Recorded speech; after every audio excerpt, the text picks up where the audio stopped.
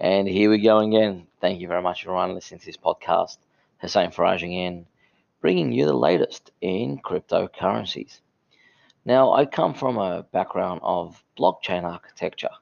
So I'm not the guy to speculate. I'm not the guy to come and hear about, which blockchain may people invest in or may people jump on.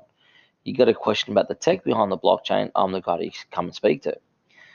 Now, I've been in this industry, honestly, not very long, maybe 15, 16 months as a blockchain architect, and about 7 years in retrospects of building our own blockchain.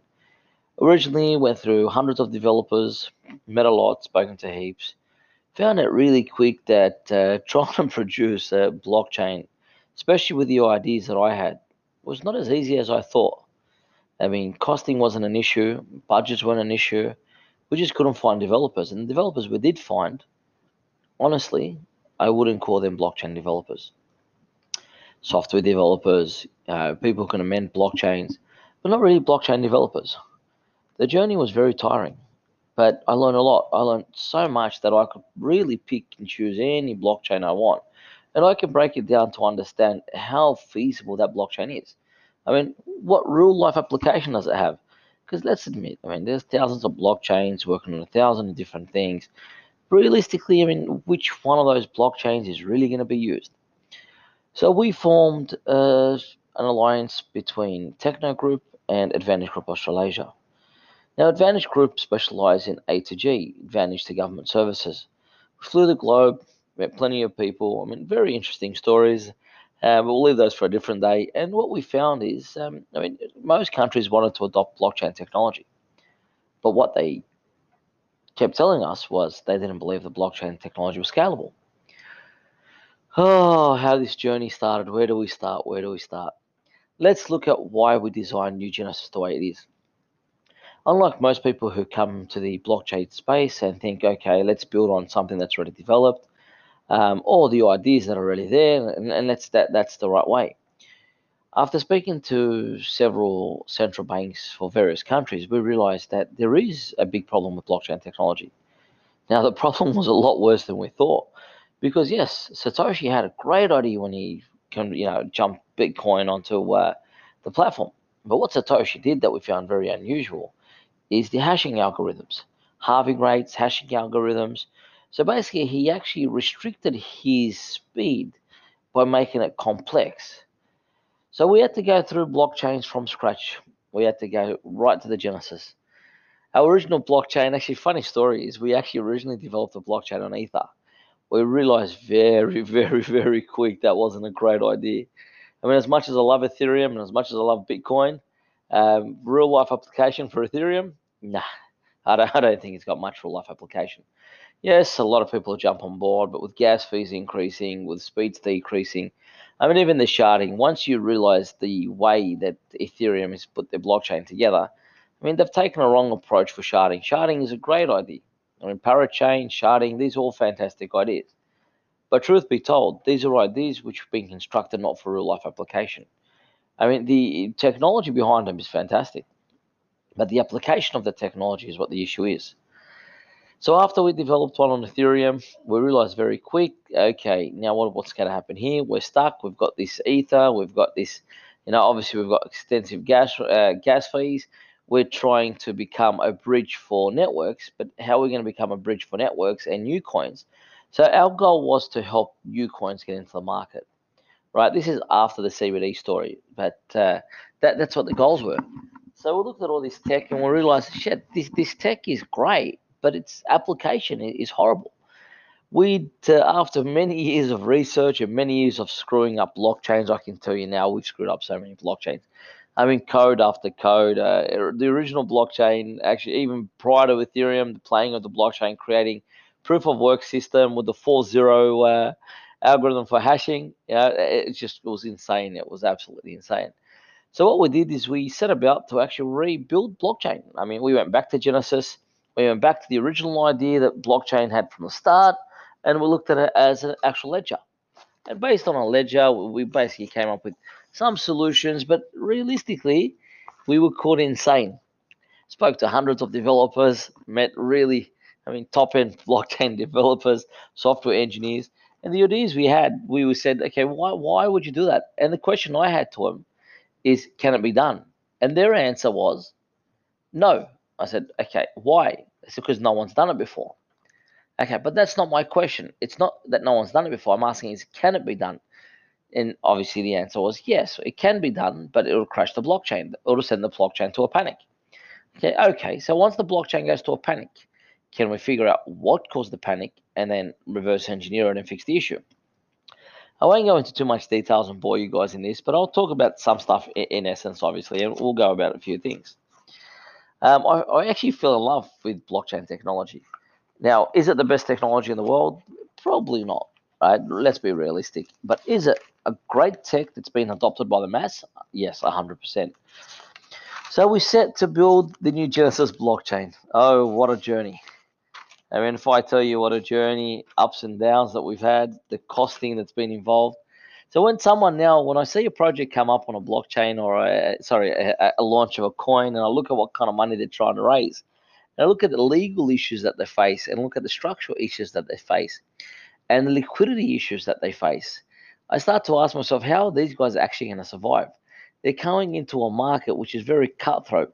So who ends up making the money is the early investors. The early investors jump on board, they make the large money. Founders run out of money, they can't then finish the chain, and the journey starts all from scratch trying to fix it. Now, during our journey, we've spoken to hundreds of little blockchains that were developed. I mean, they tried to raise the capital. They've fallen short, but they've got great ideas. All right, so we're trying to find a solution for them in the new Genesis blockchain. After we went with Ether, and then we tried designing our own blockchain, I came across Substrate. Now, what a blockchain Substrate is? Okay, it's not when I say blockchain, it's an ecosystem to be utilized to develop blockchains. But Substrate, Polkadot uses it, Cosmos uses it, but I personally believe that those guys are using the power in the wrong way. I mean, it's like giving someone a V12 and then restricting the power of the V12 to a four-cylinder speed capacity, just stopping it at 60 Ks. So here I am, I'm driving the latest Ferrari, and the Ferrari can't go more than 60 kilometers an hour. I can't rev more than 2,000 revs. So I realized very quick that yes, that they've got fantastic ideas, but most of the ideas that have been put together have been put together for commercial reasons. Like we'll go through one day with parachains and parathreads and why I think how can I put it? Not that the parathread's no good, that the design and the architecture behind the parathread system and the parachain system has too many flaws. So first you've got to understand what an actual blockchain is, right? So in essence, a blockchain really is just a ledger, all right? Timestamp ledger. Now we've adopted the SHA-256, hash topography, and that's just basically the identifier of the block. Now I can use fancy words and come up and down, but that's literally all it is. All right. So if you want to read something called How to Timestamp a Digital Document. It's by Stuart Haber. All right, and W. Scott. I think I can't pronounce it right, but I think Stornetta. It's a 1991. It's the first blockchain to ever be created prior to 1998, when Satoshi decided to actually look at the blockchain or build Bitcoin on the blockchain. You really got to look at it. Now, what's come new is obviously the SHA-256, which was developed by NASA, right? And really, it's brilliant. The SHA-256 concept, the 64 characters. It's fantastic, 4 bits per character, and that's why it's called the SHA-256. Now, but what did Satoshi do that actually made Bitcoin become one of the most power-hungry blockchain in the world?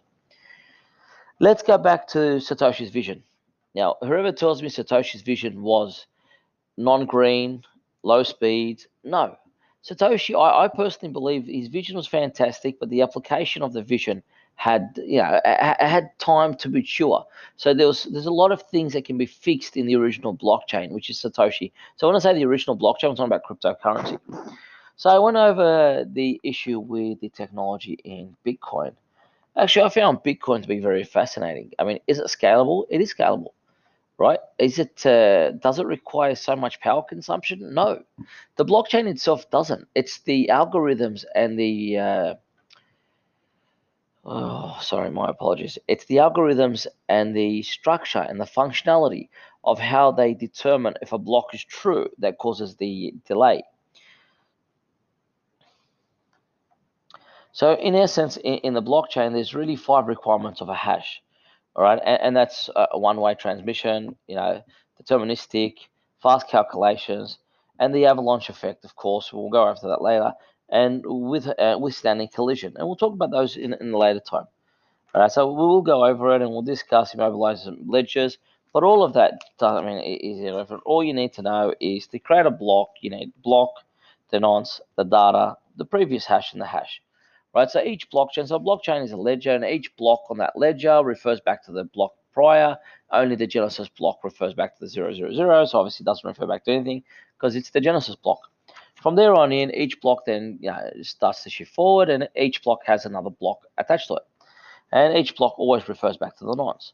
Now, what are you mining when you're actually mining Bitcoin? What you're actually mining is the nonce. Now, I might be pronouncing it wrong, I do apologize.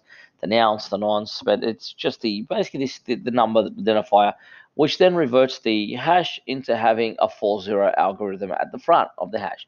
So 0000, and then the instead of the crypto. Okay, so let's keep going. Now, like I said, I'll keep this one short. I won't take too much time, and we'll go into it next time. So the miners, like we said, okay, they chase the nonce, and whoever gets the golden nonce is the actual person that wins the lottery. And then there's the cryptographical bustle. Now, the Byzantine fault tolerance, we can talk about that later. It's just a mechanism to determine fault in the event of corruption and of different information being passed on through a system. I mean, if you want to read about it, Leslie Lamport, if I'm correct, 1982. So if you jump onto Google it. It's a really good. It's a good fault tolerance, and that's what Bitcoin decided to use, and a lot of the blockchains refer to the tolerance. Now, some people ask about the conflict between two miners. Yes, you can have conflict between two miners. So if the two blocks, depends about the blocks, depends how many networks on the blocks. If one of the blocks, okay, the block that actually wins the mining, or the computer that wins the mining, I will put this on hold, just receiving a call, and I do apologize. We're going to stop the recording, and we'll come back to you shortly.